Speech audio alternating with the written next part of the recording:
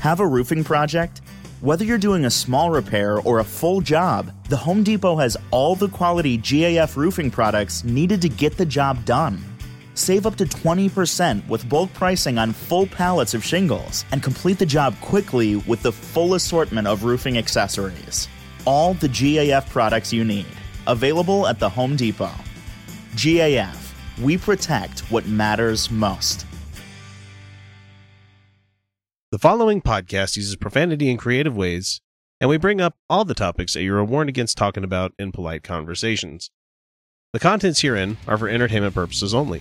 All stated opinions, views, and jokes are those of the person making them and do not necessarily reflect any business, non-profit organization, state government, or federal government. Listener discretion is very much advised.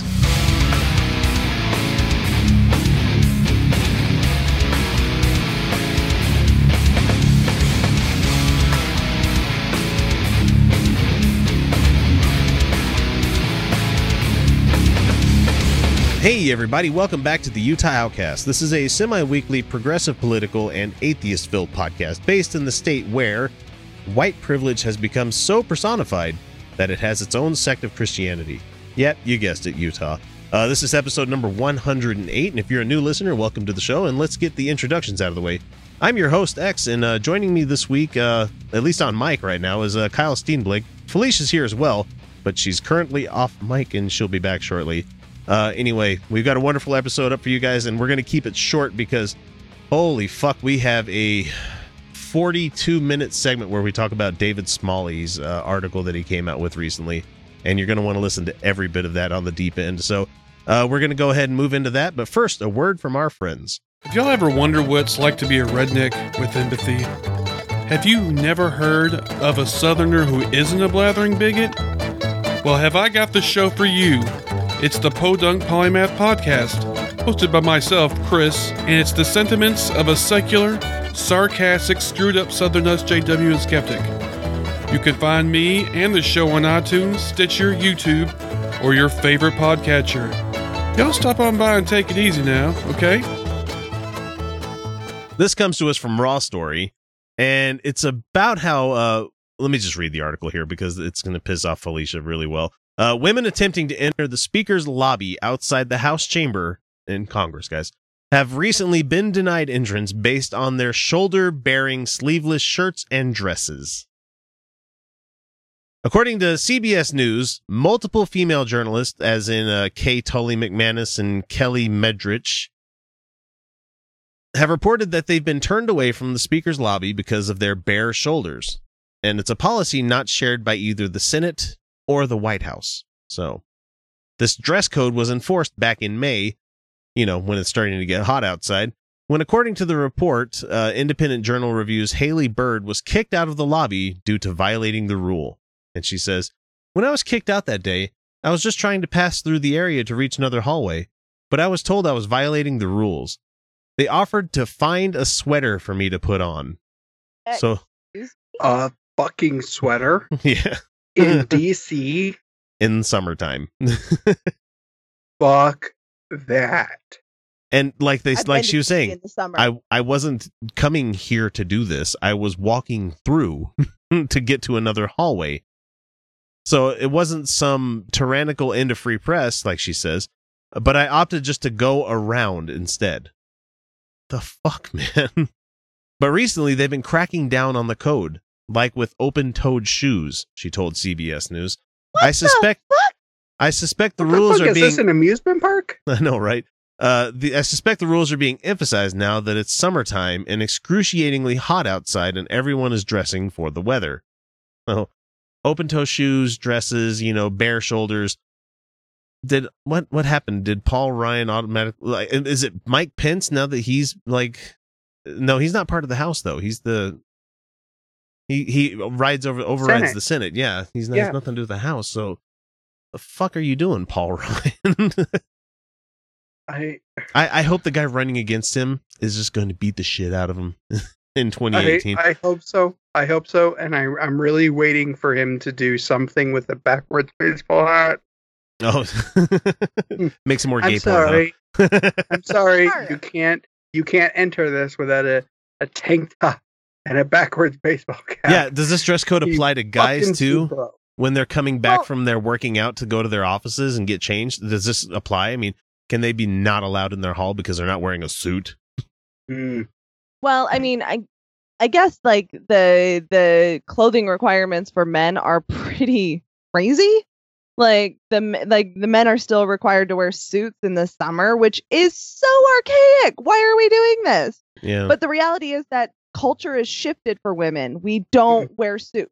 No. And I actually think this is a good thing. I mean, don't get me wrong. I loved the 90s power suit and everything like that. But women's clothing has become far more accommodating to women's bodies. Yeah. And we have more options now. There is sleeveless things.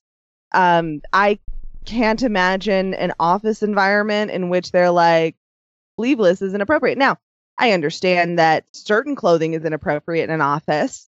Duh. But and that's not, but just shoulders. And because okay, like my sexy nun costume from last Halloween, wouldn't wear it to the office because you know what? Not there to be sexy. Yeah. Not what you do in an office. That's not what it's for. That's it. Like it's not slut shaming. That's not what an office is for. The purpose is different. But I see women wearing, sleeveless clothing at my office place all the time. I see our executives wearing sleeveless clothes. And the men wear short sleeves but I've seen men in our office wearing tank tops as well, as long as it, doesn't look gross. I wish I could do that. Yeah, it's a really casual work environment though. So, but still, I mean, that company has kind of updated its standards for comfort, which is good. It's a good thing. Don't come to work gross.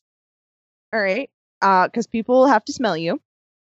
But like you just dress within reason. But I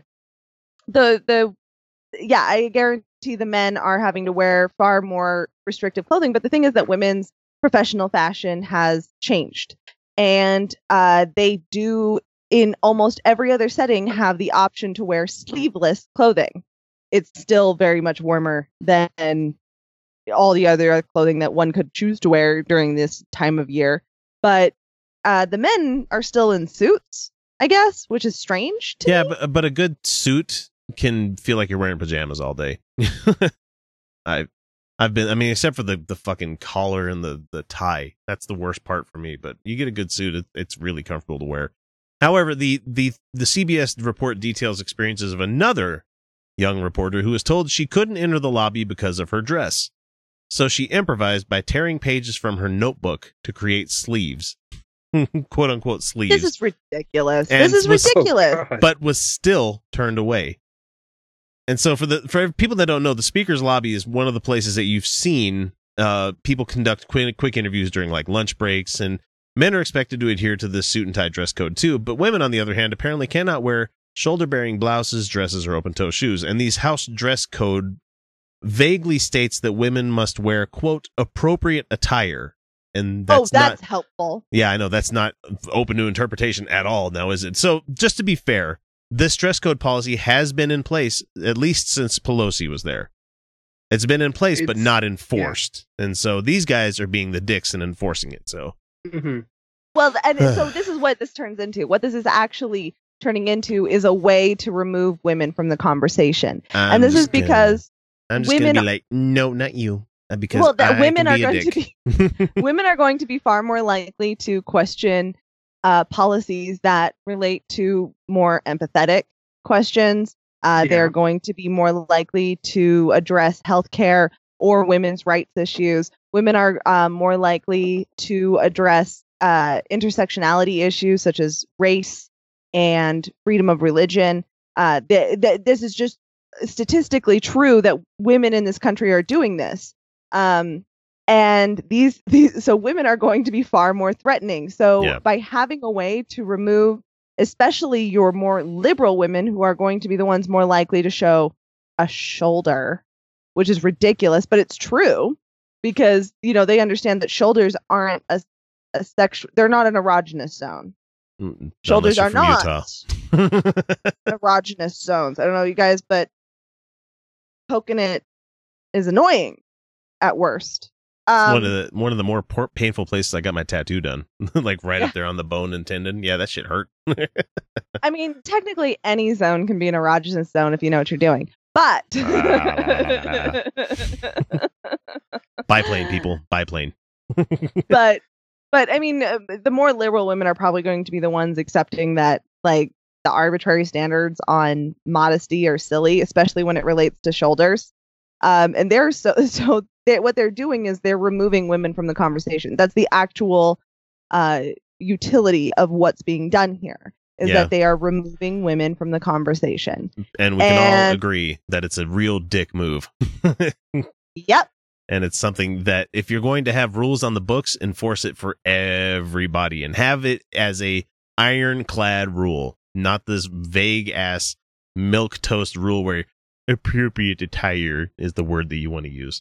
Fuck that. They would get raked through the coals if they were like no shoulders. Because like most people are like, excuse me? What? Really? And most of the time, people are like, shoulders are fine. Too bad we don't have any House members that have enough balls to, go into the speaker's area. Like the guys wearing dresses, like men wearing a nice sundress, going into the speaker's alley or whatever the fuck it's called, in the speaker's lobby, and just walking around. That'd be great. Yeah, I'd love to see a House member just like cut the sleeves off their shirt. That'd be wonderful too. Where like what would you call that? It would be like a shirt with a tie, like with the collar and tie. That'd be weird. Yeah, it'd be really weird, but it would be absolutely hilarious. Bring my tickets to the gun show. Oh yeah, just to see that on CNN with somebody with ripped off sleeves, like it's 100 degrees and 90% humidity here. Give me a break. Yeah. But I mean, when we're talking about women's fashion, culturally, women they're expected to dress more exposed. We are. If women were dressing, which is weird.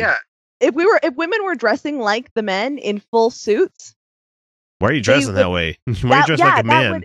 That would only serve to make them more ostracized, being seen as trying to be masculine. Making, that, ambitious woman is super scary. That would only hurt themselves. So women's clothing in the office has become softer, more feminine. It really has. Mm-hmm. And even though like casual dress is going more gender neutral, but it's become more feminine. This means more shoulders, more softer fabrics.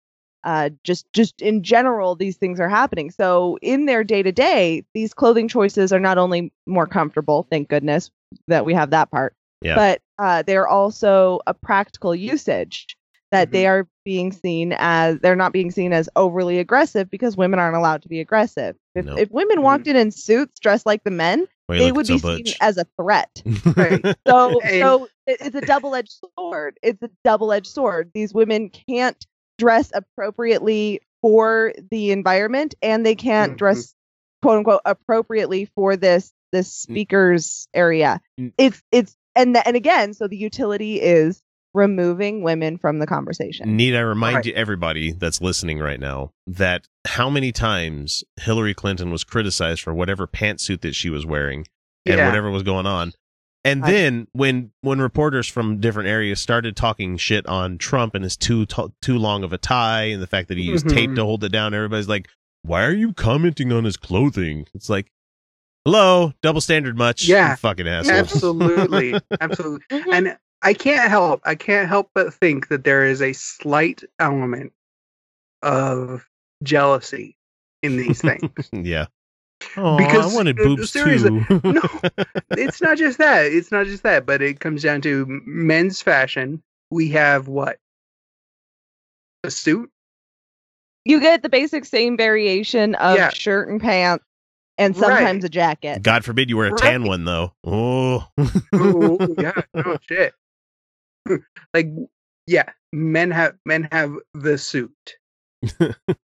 Which basically is pretty much the same. There are variations, but it's pretty much the same. Pretty much been the same way since the Victorian era. So And this is another thing where fashion in the casual sense, which will eventually inform the professional sense, is also evolving in that men are now getting tank tops and different neck cuts and different cuts in the shirts. And that is a growing thing.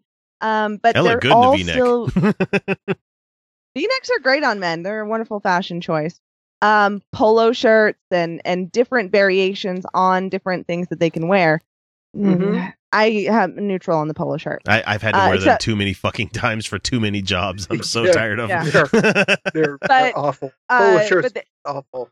They are maintaining that wonderful, the wonderful comfort that men's clothing has always been so famous for, is that they're quite comfortable to wear, whereas women's clothing has been horrifically uncomfortable for so long. Yeah, I don't know why you ladies do that to yourself. Well, we're not so much anymore. Leggings as pants. That's a comfort thing. That's a comfort choice. Yeah. I can't pull that off. Wish I could, but I can't. and you know got what? the ass, but I just can't. Great. They're great. But we're finding like now women are wearing not as restrictive clothing as well. So men are getting more variation where women are getting more comfortable. What this is resulting in is that in casual dress, like look at people dressing casually. And you're going to go, wow, it's really hard to distinguish clothing genderly now. It's getting a lot harder. And there's people that have big problems with that, but that's neither here nor there. So. There are people who have problems with that, but they shouldn't. No. I mean, fuck. Why can't everybody just wear comfortable clothes? Exactly. That's a good way to wrap that one up, because and a wide variety of stylish, comfortable clothing. Right. I dig it. Self-expression and comfort. Where and why? Right. Why can't we all just agree that neckties are terrible? Neckties are uncomfortable. They are uncomfortable. We should all be almost naked for summer. Yeah, I completely agree. just bottoms, because genitals, those need to be protected. Even the Native Americans, when the Europeans got here, the women didn't cover their breasts. Why would do that? They all wore something down there. I'm gonna start a movement to start wearing like Masters of the Universe outfits when summer hits, or we go around wearing Skeletor outfits. Or I would this. It would kill me. It would absolutely kill me. But I would love if they got rid of, even if it were a temporary thing, just get rid of any dress code standards for the House and Senate for a week. Keep the Big Johnson ban on, please. The Big Johnson T-shirts and no. Get rid of all of it, because I want to see who shows up. I want to see who shows up in a Tap Out T-shirt or a Big Johnson T-shirt, because God damn it, when you let people wear what they choose to wear, what they really, really choose to wear, you can tell a lot about a person. Want to get in touch with the Outcasts? It's easy. We're available on most social media platforms as Utah Outcasts. We're on YouTube, Reddit, Patreon, Stitcher, Spreaker, well, shit, you name it. You can email us via mailbag at utahoutcast.com. You can always leave us a voicemail or text by using 347-669-3377. Or for those of you who are so inclined, click the Contact Us link on our website, utahoutcast.com, and we'll be in touch. You won't answer the damn question. I have no choice but to try to guess what the hell you're going to say, because every time I ask you a question, you tell me what Yakov Flipoff wanted to read about it in 1914, and I don't give a damn. I'm asking you a direct question, and you're not answering it. Are you okay with worshiping and glorifying a god and calling him good when he lets babies die of leukemia? So it's been a while since we took on the deep end and dove into something with a lot of meat on its bones that we can all take the time to pick pieces to digest and share with the rest of the public. The subject of not only full of our scrutiny, but ire, is a piece by someone who I had revered for quite some time, and that's David Smalley. And this isn't going to be a hit piece if you're a fan of David or Dogma Debate. I have to let it be said that I feel as though the show has changed quite a bit since he swapped venues from Texas to LA, and in my opinion, not for the better. Better for him, of course, because now he gets all these stars on his show because he's on that network, and I'm not begrudging him that. Like, he can have that show. But the Dogma debate I listened to 2 years ago is not the same show that it's on now. Anyway, so that's my opinion. But I feel that David is currently leading his way towards being the next, like, Dave Rubin, where he claims to be one thing while exhibiting behavior that says otherwise. Now, I understand this microscope that we place on people in the atheist/secular movements might be a bit disconcerting. However, we all have points where we finally hit a wall and say, okay, that's enough. And I reached mine probably a few months ago, before this blog post that he made showed up anywhere. And it's this blog post specifically that we're going to be talking about on this month's Deep End. And it's been covered enough by, if you go listen to Thomas Smith on Serious Inquiries Only, he did another wonderful tearing apart of it, much more than we're going to get into here. So by me bringing this up, I hope people realize that I can and do separate people from their works. It's hard to do sometimes, but being a person that consumes a lot of media, consumes a lot of stuff, that I have to be able to go, okay, that person is a shitbag, but they made a good movie, kind of thing. You know, you can hate who's the director that was did that thing to the little girl and then fled the country. Was it Roland Emmerich? Was that the guy, or was that? No, it wasn't Roland Emmerich. No, Roland Emmerich is super gay.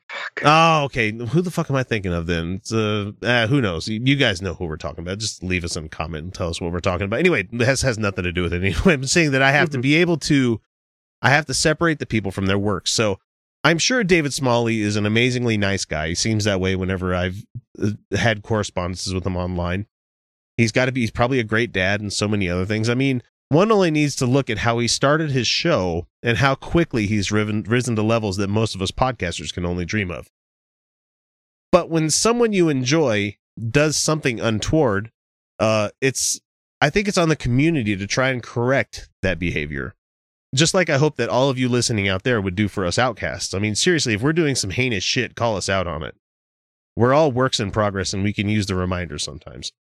Anyhow, the article in question, which is linked in the show notes, is a scathing bit of prose that David put up in order to, what I think in his mind is to save the atheist community. But we all know that the atheist community at large agrees only on one thing.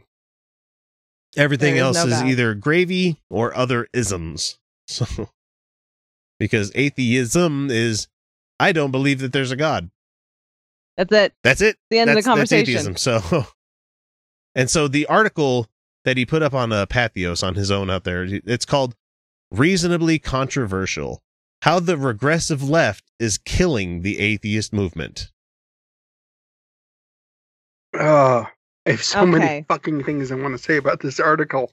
Well, already regressive right left beginning. And killing atheist movement. Those are very fucking charged terms that you shouldn't be jumping into shit like that. And at least come out in your first sentence and, like, you know, make it seem like, okay, now I know I'm just being sensational. But no, he's like, you guys start pissing matches in the comments, beg for short reads, and then criticize the lack of nuance. It's like, whoa, dude. Mm-hmm. So I've highlighted a few things that I wanted to bring up here. He says, we're eating our own.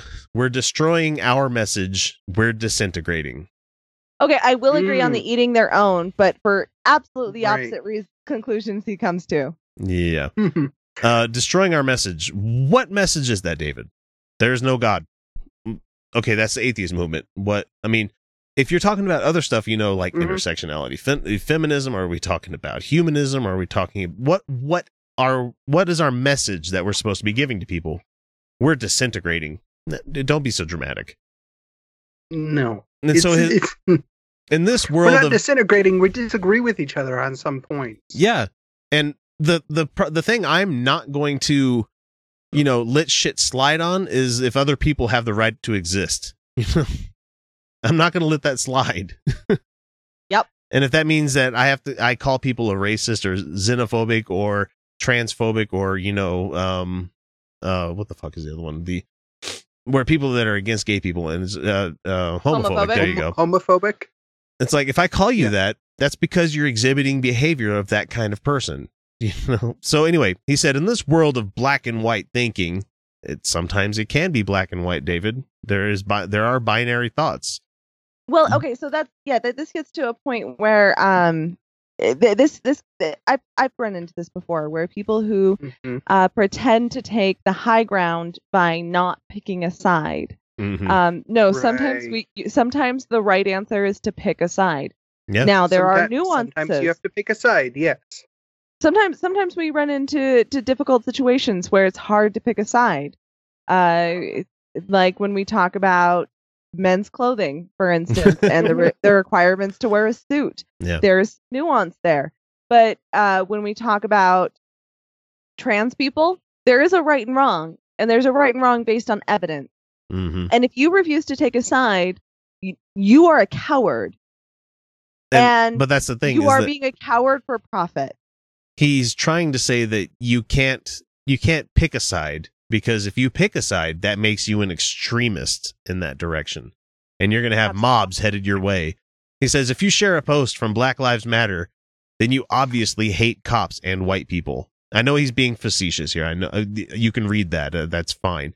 And he says, if I have a backing the blue... 99% of this article is facetious. Yeah, backing the blue bumper stickers used to mean you understood the tough jobs that police have, but it also means you're a racist asshole. Okay, here's the thing, David, and this is something I've talked about with people that are law enforcement officers. You get to take that off at the end of the day. Yep. And he agrees here. He's like, you can be a supporter of Black Lives Matter, and you can also acknowledge that cops have a hard job. Yeah, you can. Yeah. But you can also realize that the police don't say that they just have a hard job. They also overstep their bounds way too fucking much. There's a systemic problem with the way that we handle policing in this nation. There is a dramatic bias in the law towards police. The law is written in bias towards the police. So even when a police officer does something wrong, it's different for a police officer. The law is different for them. Right. So we can say Black Lives Matter and that we oppose the policing system. Yeah. The broken window policing system that we have in this country needs to be reeled back, make them stewards of the community, not driving down the road like, what's that black person doing, or what's that young man doing over there, And not to pick apart his article too much, but for the fact that he started his article, the fact that he started this whole thing out by deriding the fact that people don't pick up on nuance and don't pay attention to nuance. 90% of his article is completely devoid of nuance. Yeah. Let's see. He says here, if he continues, he said that if you think Milo has reached the limits of free speech by abusing it and bullying people, you're a social justice warrior snowflake who can't stand to be disagreed with. Okay. You can be a social... Man. I don't even understand what point he's trying to make in that. If you think Milo hasn't reached those limits, and you should still give those speeches even if he's completely wrong, you hate everyone in the LGBT community, you piece of shit neocon. He is expressing a lot of internal... This is a false dichotomy. This is a false dichotomy. Very false dichotomy. It absolutely is. The whole thing, his whole article is a complete straw man. Yeah. He's building his It's a factory of straw men. It absolutely is, every single one. Ultimately, what it comes back to is himself. Yeah. He is above all of this. There is a lot of ego in this thing. Yeah. He is above all of this. And this is where I want to point out that we have several studies that show people who think that they are above bias, people who think that they are above emotional thinking, people who think they are above these mistakes are the ones who are most likely to make them. And I don't want to be too much of an asshole, but as I'm reading this, I'm seeing a lot of one sentence paragraphs and stuff, and the internal writer in me is going, you're not writing dialogue. You're you need to beef up these sentences a little bit more. You need to put some semicolons in here and talk about things. You need to make some lists of things. And sorry, just the copy editor in me is just going, scratching my own eyes out reading this. Yeah, let's completely walk away from the fact from the writing style. Yeah, a terribly written article. Let's ignore that. It honestly reads a lot like how somebody does a talk show would talk, make points up and start talking about it. It sounds good to be like bam to bam to bam and talk about this stuff like as you're going on a chat. Right. But as a person reading, all it takes is you reading that sentence and be like, okay, that's wrong. Right. Yeah. No. Yeah. As you read this, don't forget he's arguing against himself. Yeah. That's all it. right. He said there's that nobody making these arguments. I already brought up his reality check about Black Lives Matter and cops can have tough jobs. He said if you're an atheist and you think religion is poisonous to culture, that by definition includes Islam. But if you say that Islam is a poisonous religion, you're an Islamophobe racist who hates all brown people. Again, false dichotomy. Absolutely. Yes. I know what he's despise trying Islam. to do. I despise Christianity. I despise all religions. But Yeah, the thing not is, fan. I'm not going to be like, oh, well, I think those people should not be allowed to wear headscarves. That's Islamophobic. I despise the idea. Yeah. I despise the Right. idea, but the human beings behind that have a lot of more complexity to why they are the way they are. Mm-hmm. We can despise an idea Right. and not despise the human being. Yeah. And I Right. know that sounds a lot like hate the sin, not the sinner. That's not it. Mm-mm. That's No. not it. Because we are still criticizing those people who hold those ideas while still acknowledging their humanity. See, that's nuance, David Smalley. No, he says that here like a minute later after he says this stuff. He says, one can believe that Muslims are good people while also believing that Islam is a poisonous belief structure. No shit. Just like we could say that Christians can be good people while Christianity poisons American society. These aren't mutually exclusive properties. We're talking about people versus their ideas. Then why the fuck would you even bring that up in the previous paragraph And if you're that's not exactly it.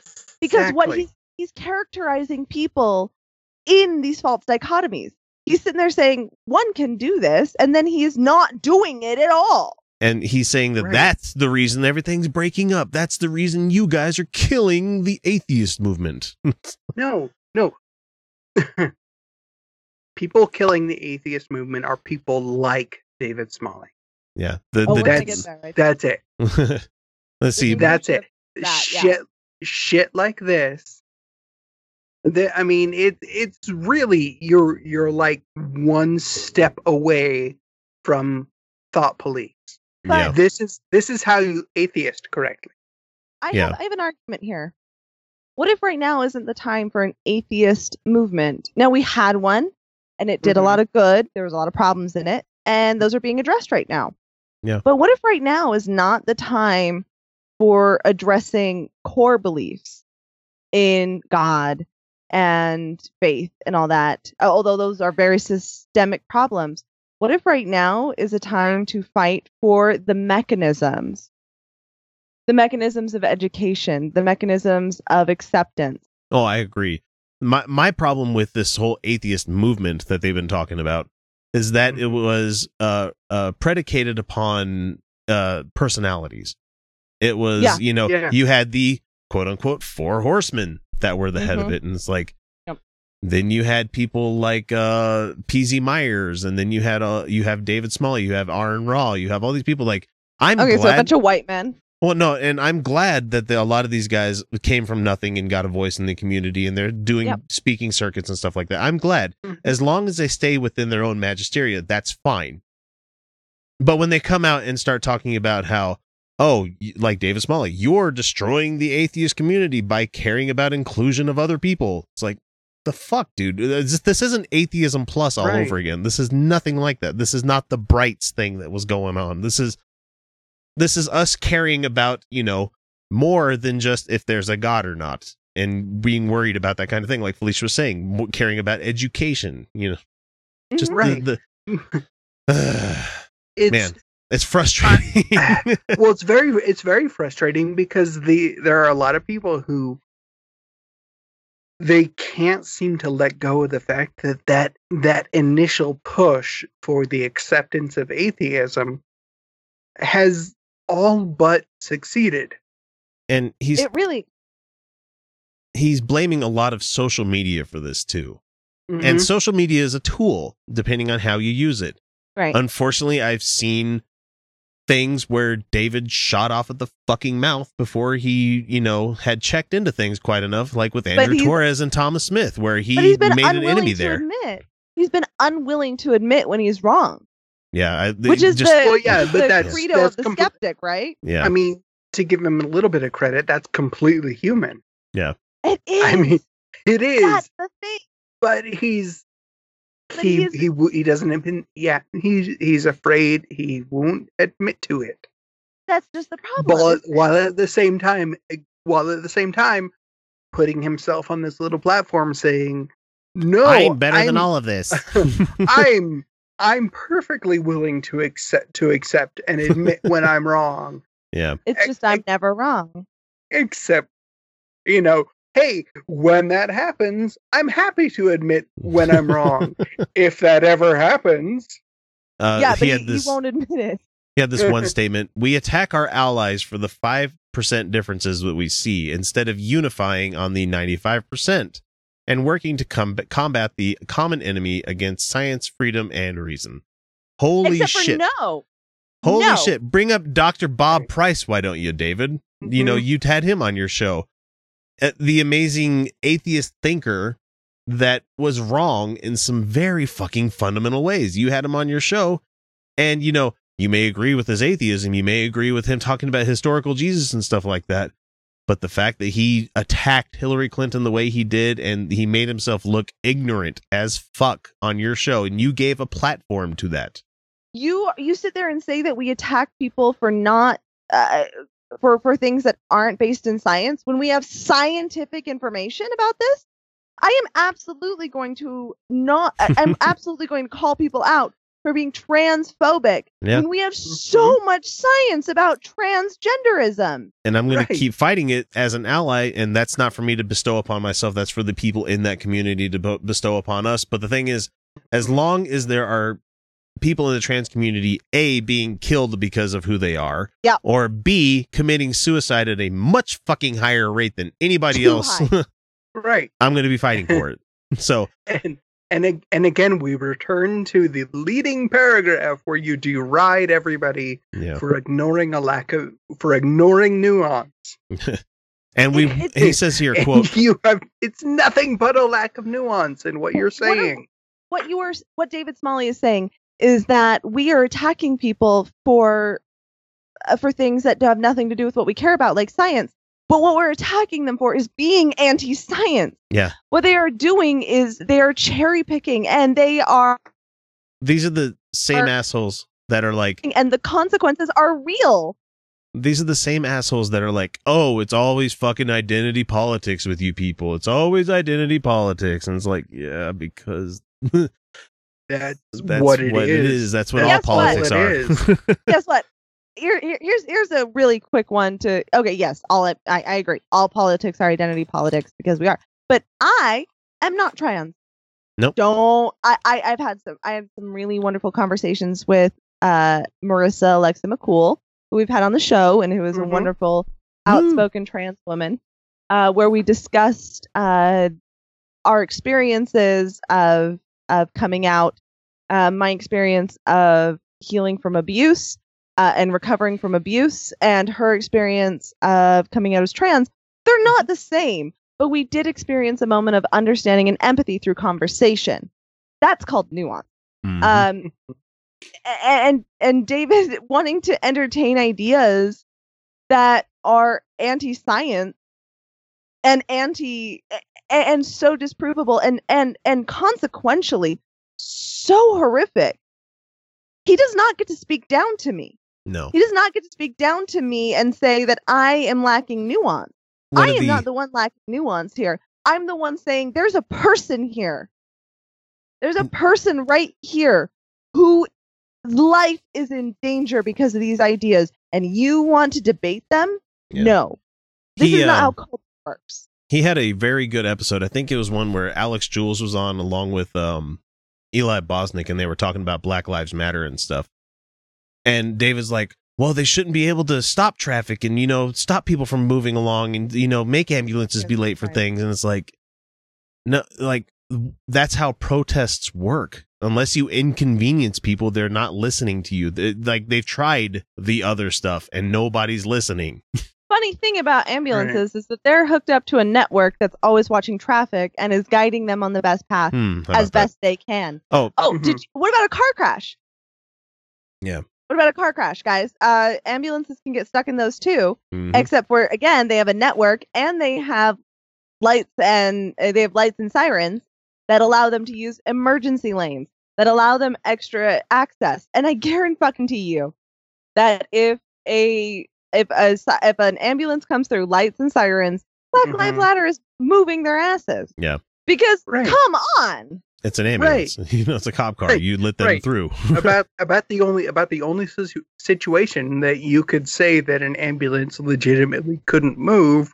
The only situations I've known that an ambulance literally couldn't move were in situations like on the God, what was the bridge that they shut down in New Jersey?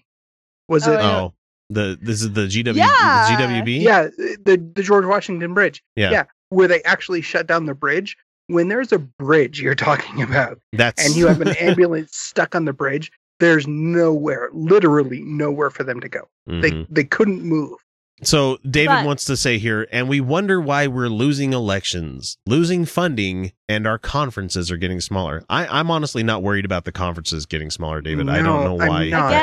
Again, that's not my audience. Because it's not a time. It's not the time for atheism right now. And he says, okay, because guess what? This is the smallest question in the question book. But the thing is, he's saying you answered the easiest question there is. There is no God. Great. Now you know what else there is? That's why we don't talk about it that much on the show. We talk about church state separation. We talk about hypocrisy a lot. Josh Duggar every once in a while. But we actually don't talk about the not being a God that often. Because it's not, because it's a question that it's been answered. And the apologetics are boring. It's boring. It is so boring. Once you come out of your baby atheism phase, if you have not graduated from pupa to larva, or what is it? Is that the right way? If you don't grow from larvae to pupa, larva to pupa, yeah. If you don't go from there, out of that, if you haven't got out of that, I still like watching debates between certain people, but I like seeing people that are actually knowledgeable in this kind of stuff. Not somebody that I once was a Christian, now I'm not a Christian. It's like, okay, that's fine, that's great.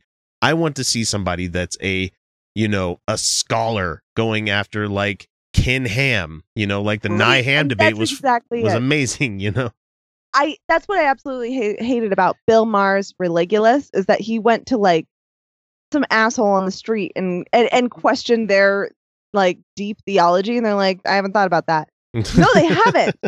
And you know what? And okay, because there are human beings behind their faith, and there's a lot of cognitive dissonance, and there's a lot of problems. But the reality is that what we need to be reaching is not the God question. No. What we need to be reaching is systemic issues. That's why. And the God question can wait.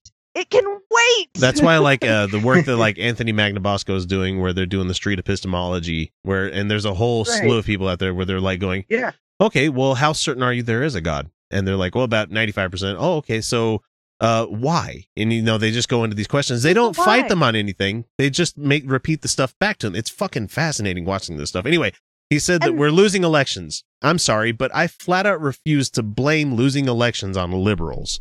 We won the fucking popular vote by a huge margin. I got to rant on this later. We lost because people cheat all the fucking time. You have voter fraud, not voter fraud like saying that the people came in and voted and like from different districts and everything. We're talking about shutting down polling stations at the wrong times. We're talking about the potential that Russia changed fucking voter rolls in states. There's way too much shit. You have gerrymandering, which is legal cheating, which I don't understand. Anyway. Oh my God. Are you saying that there's nuance to this that he's completely ignoring? This is a complex issue. That people standing up for human rights are not actually the problem. And although fighting for human rights is always controversial, that's not the problem. Okay, here's the fucking thing. is that back in the civil rights movement, they were blamed for the same kind of thing. They were blamed for the divisiveness. They were blamed for the problems. But the reality is that they were standing up for what was right, and it won in the end. Yeah. It won in the end because people could not give up on human rights. And guess what? Martin Luther King Jr. was a Christian. Mm-hmm. And guess what? If I was then, if it was me now and I went back in time, guess what I'm not fighting him on? Is Christianity. That. No, exactly. So when we show up and we are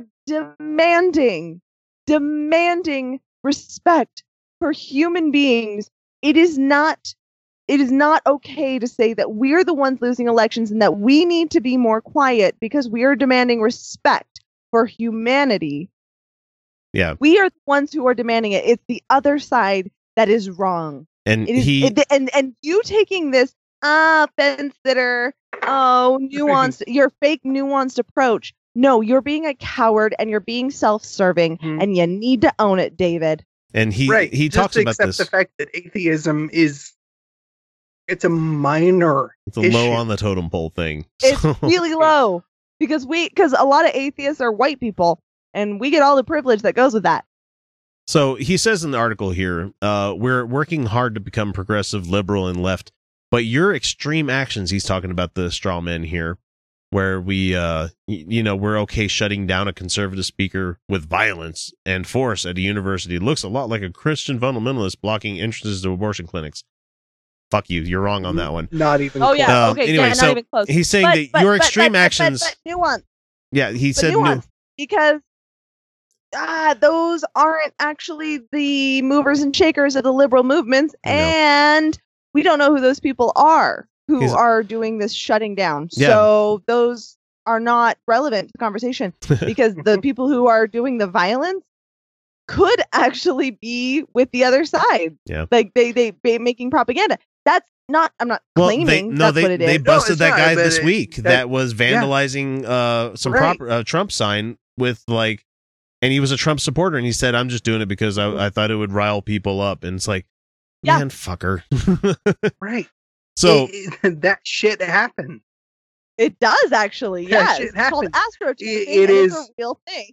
Right. And it was actually possible. And it got buried. No. It got buried, but there were a lot of arguments saying that when Milo was going to these universities, he was doxing people.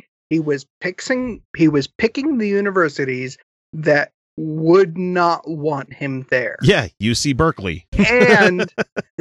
And he was actively recruiting people to go to these protests. Yeah. So anyway, so he says here in the article, your extreme actions are leading us back to oppressing those who you feel are wrong.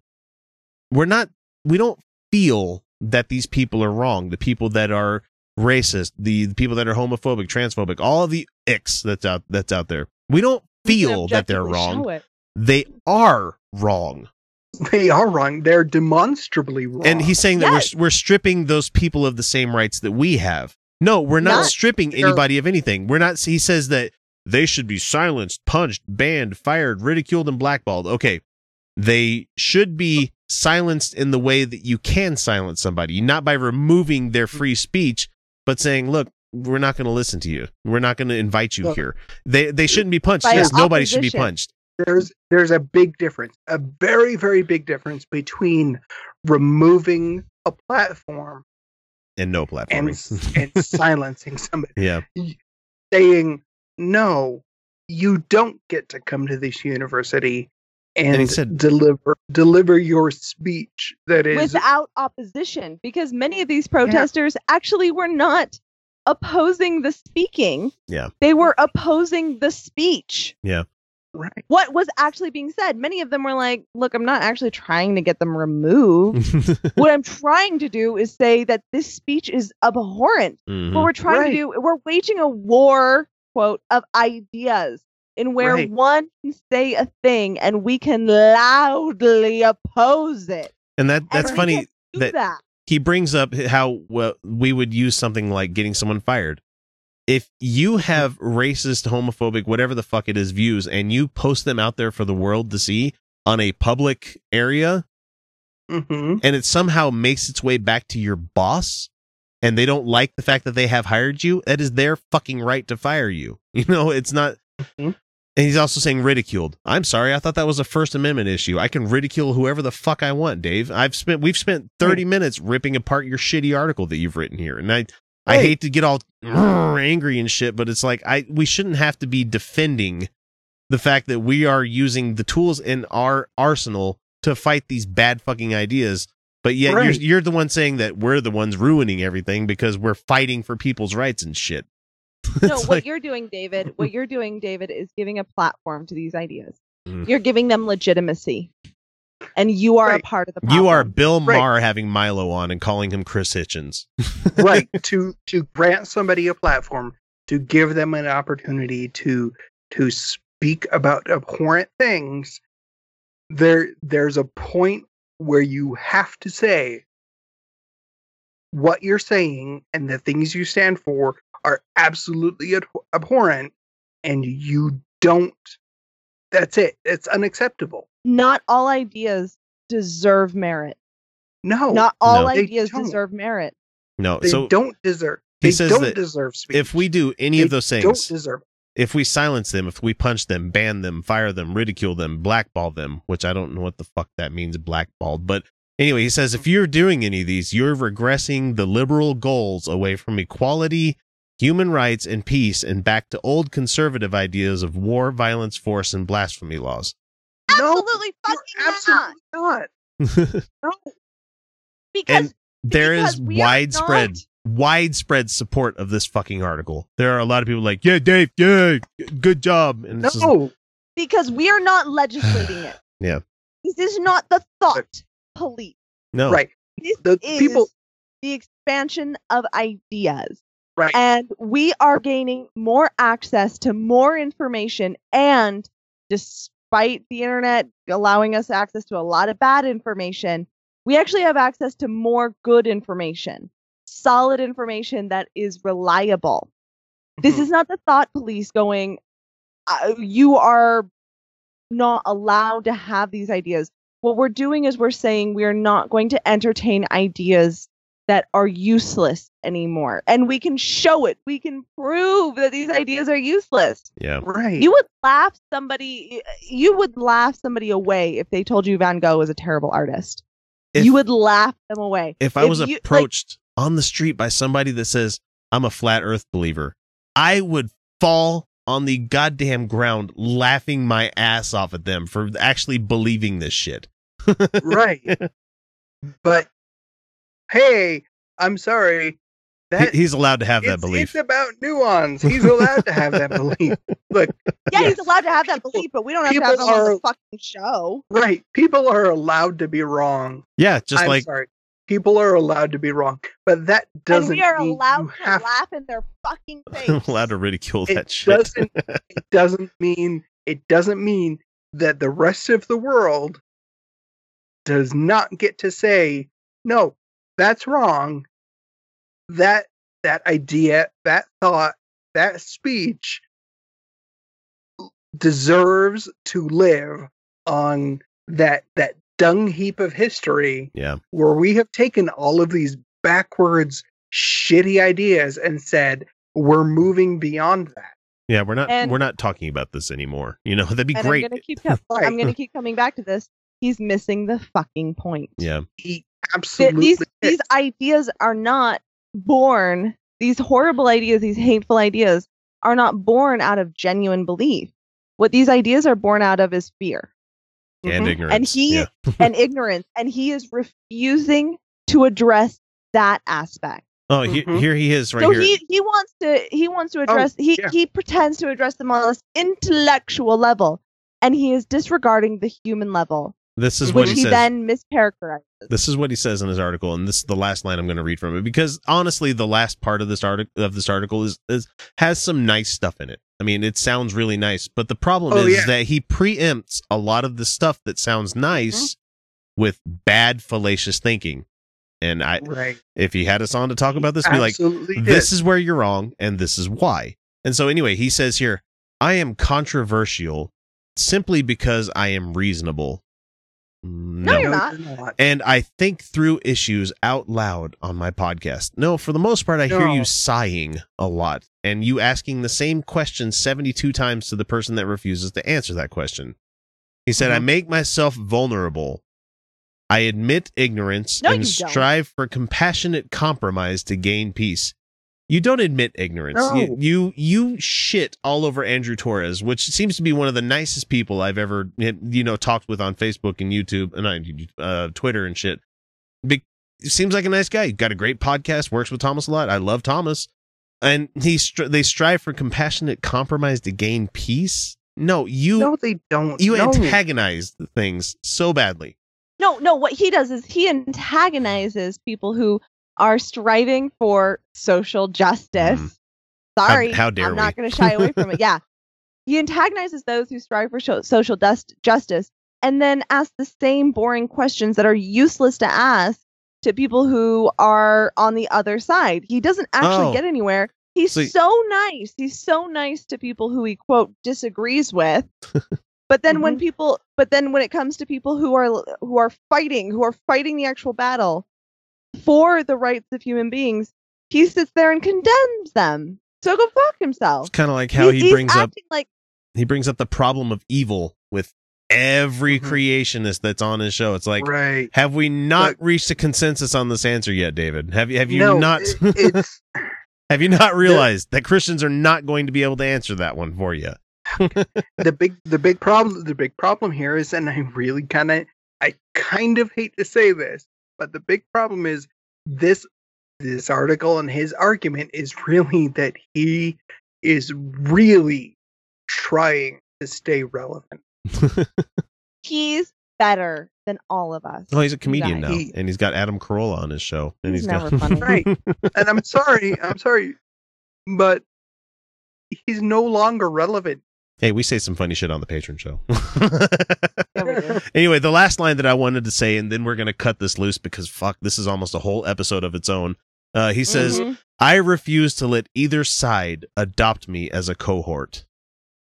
We don't want to adopt you. We want Pick you to a fucking side. We want you to think for yourself and come to a conclusion on something instead of be like, I'm just going to be up in the air about all this shit. You have an answer for atheism. You have an answer for your atheism. Have an answer for your humanism. Have an answer for all your social justice needs that are out there. Have an answer for it. And he said, like he had it earlier. He's like, I support Black Lives Matter, but I also admit cops have a tough job. Okay, that's great. That's you having someone adopt you as a cohort. They're not saying, oh, David Smalley's on our side. They're just saying, good, we have somebody that agrees that black people have it hard in this country when it comes to police officers, and cops are doing, honestly, a shitty job because they're expected to do too much. You know, it's like, wow, you picked a side on something. And guess what? They're not mutually exclusive things, you dummy. Right. We can actually, from the side of Black Lives Matter, start parsing out the reasons why there's a problem in policing and the damage it does to people who do the job. Right. But if you come from the assumption that I'm on the side of police, then you are unable to criticize the issues of police. Yeah. That's why you pick a side. Pick a side sometimes. Right. And that's where David Smalley is running away. Once you get past that point of saying, yes, there absolutely is nuance to the argument, and let's go ahead and get into it, that's where he's gone. Go read the article, come up with your own conclusions, let us know what you think of it, because it had to have really been fingernails on a chalkboard for the three of us to go, yes, let's talk about this, because honestly, we're not the kind of show where we normally call things out like this, because we do see a need for people to be more cohesive and stuff, but this is just damaging. That's it, man. Game over, man. It's game over. What the fuck are we gonna do now? What are we gonna do? Maybe we could build a fire, sing a couple of songs, huh? Why don't we try that?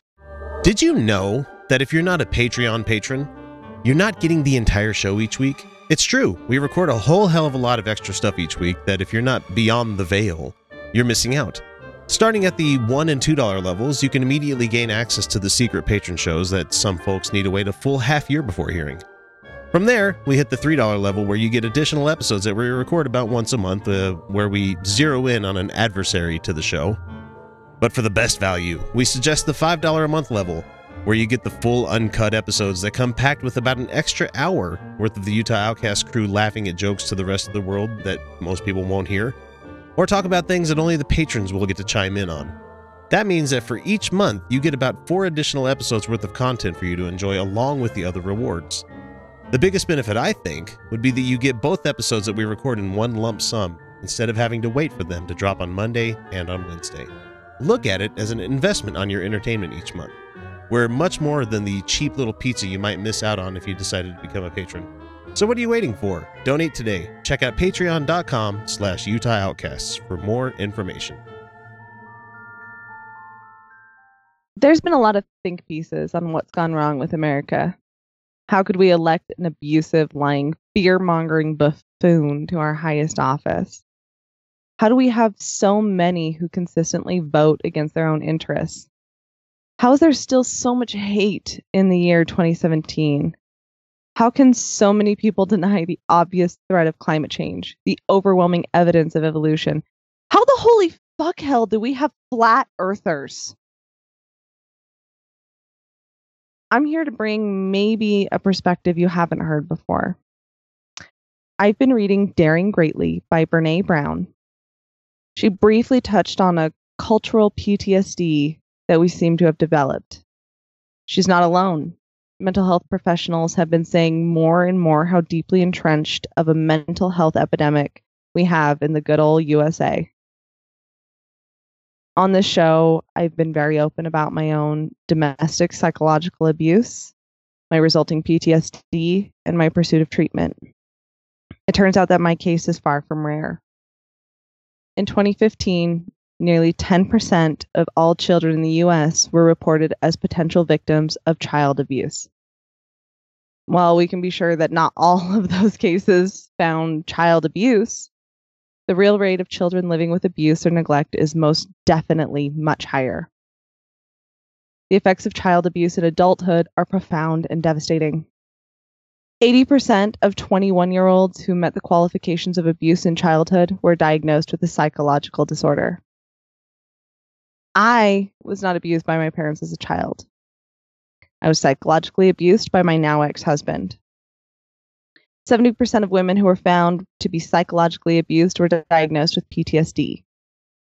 There's some evidence to indicate that men and women experience emotional abuse at almost the exact same rates. Women experience much higher rates of physical abuse, rape, and stalking in addition to their psychological abuse. Black women are 35% more likely to be physically abused as white women.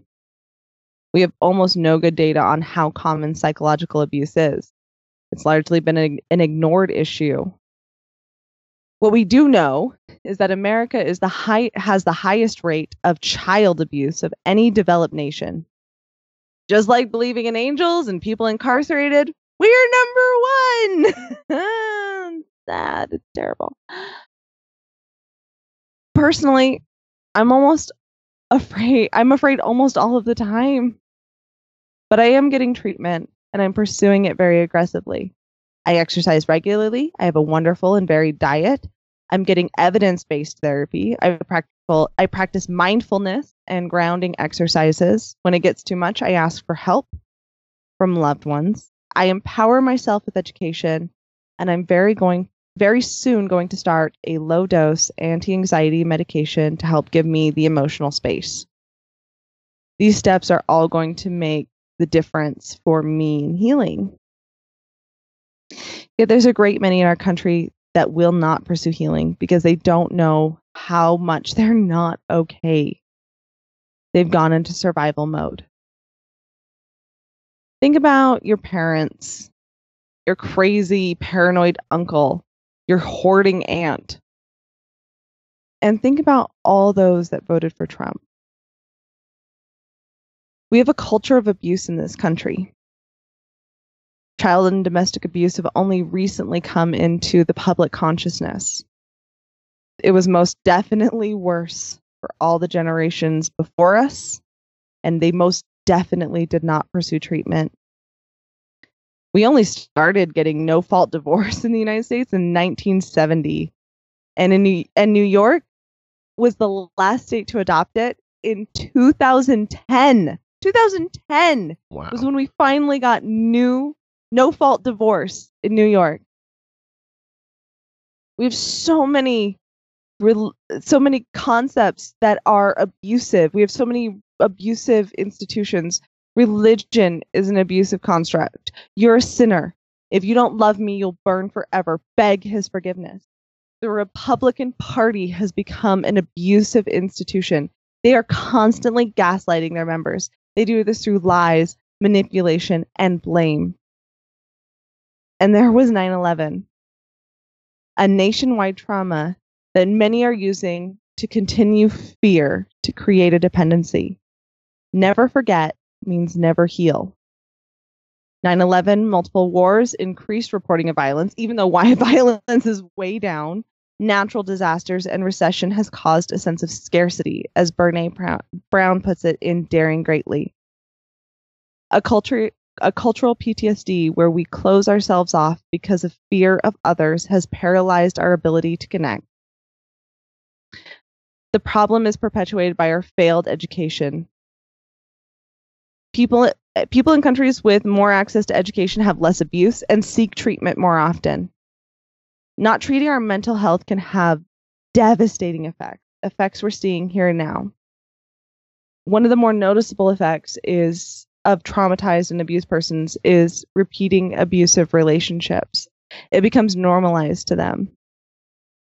And we've started to repeat this on a grander scale.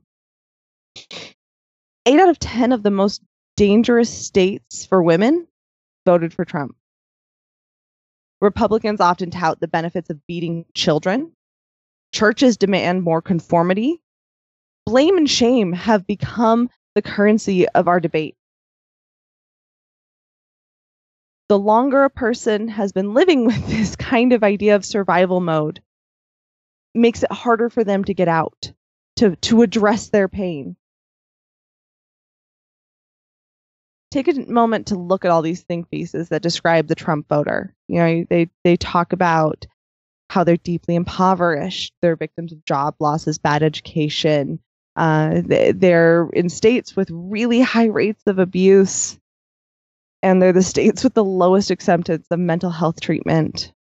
This bootstrap idea has convinced most people that they are deserving of a lower status.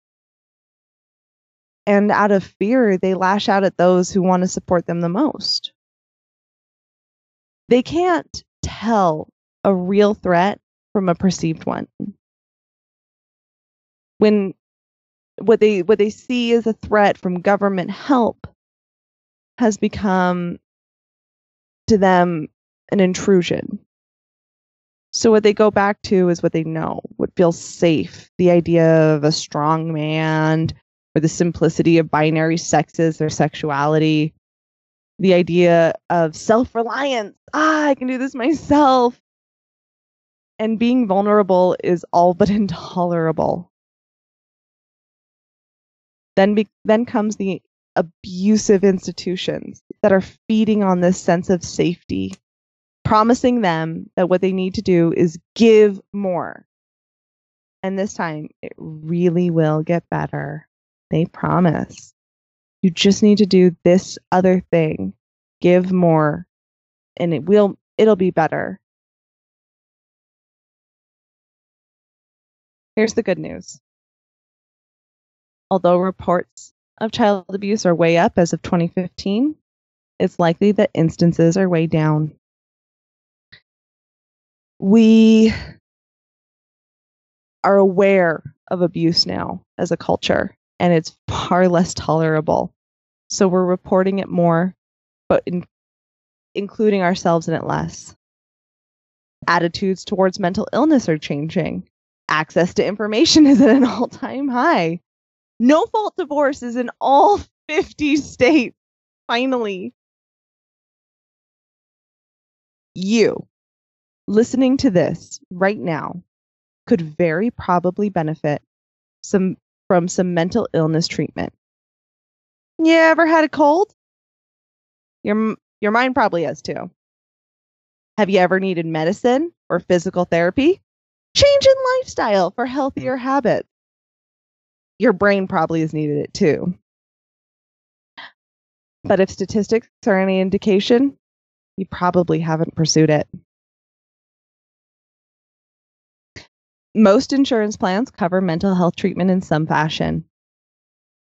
If you don't have insurance, there are free clinics. Yep, even here in Utah. Check out NAMI.org. That's NAMI.org. That's the National Alliance on Mental Health. They help uninsured and low-income patients get access. They have partners right here in Utah. Then there's the Secular Therapist Project, which will connect you with secular and evidence-based mental health provider. They even do telesessions or over Skype if you can't get there in person. But I recommend in person if you can. We need more compassion for ourselves and to build our human connection and take care of our brains. We need to advocate for more education, and we need to call out the abusers when we find them. This problem is going to go on for a long time. Mental health issues are hard to fight. It takes a lot of effort. And we may not be able to reach the older generations. They might be too deep in their survival. But what we can do is start with ourselves. And we can start addressing our issues. We don't care where you catch the show, whether it be iTunes, Overcast, iHeartRadio, Stitcher, Spreaker, or hell, even YouTube. If you enjoy the show, even the slightest amount, all we ask is that you guys give us a subscribe, like, or share us with your friends. Without word of mouth, we'd have never become the show that we are today.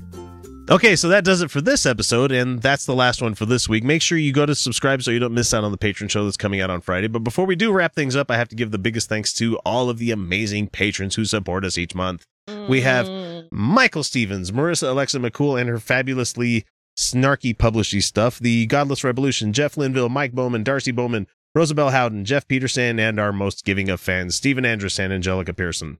It's really fucking amazing that you guys support us each month. Money isn't the only way to get our attention. We do love to hear from you, whether it be an email, subscribe, or a review, like the one that we had from Corey earlier this week. That was amazing. So thanks for the reviews that you guys might be giving us. 5 stars are always appreciated. And don't forget to join the Utah Outcast discussion group we've set up. There's some great discussions going on there.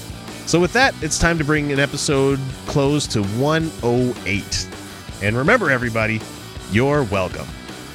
Funny. Yay, good night. The proposition has come to the block pit. Hypodermic people don't get fun at the limit. They take the weight out of this. It takes the weight out of living. Are we just infants for the right for the training? The opposition can't feel the tentacle reach suction. Come the numb arms of the elderly.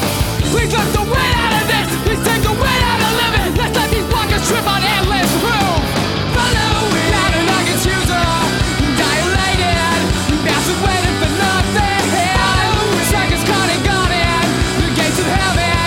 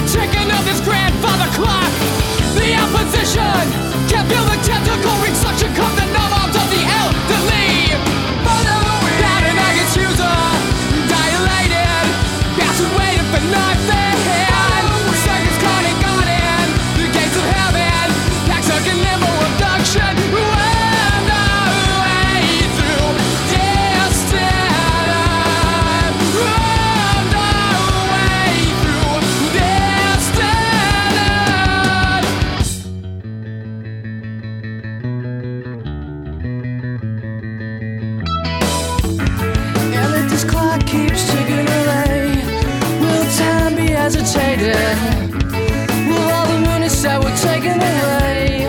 Will you watch me waiting? Sailboats through time portals. These landfills, we mortals. And this clock keeps beating down. Let the random time keep playing. Of all the minutes that were taken away, will you watch me waiting?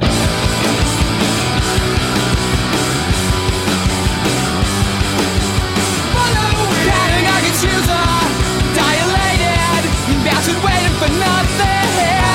Circus counting garden, the gates of heaven, packed stuck in limbo abduction. Whoa, no way through distance. Whoa, no way through distance. Wormed our way through distant earth. Wormed our way through distant earth. Hey! All right, let's see. What's our next one that we have here? Oh, fuck, I didn't highlight any of this one. I'm not doing that one because it's about how I'll read That's why I'm kinky. I was raised Catholic. Well, that makes sense. I meant to go through and highlight stuff on this one, but I didn't do it. It came from Bloomberg, and it was about how Russians are suspected in hacking nuclear sites in America.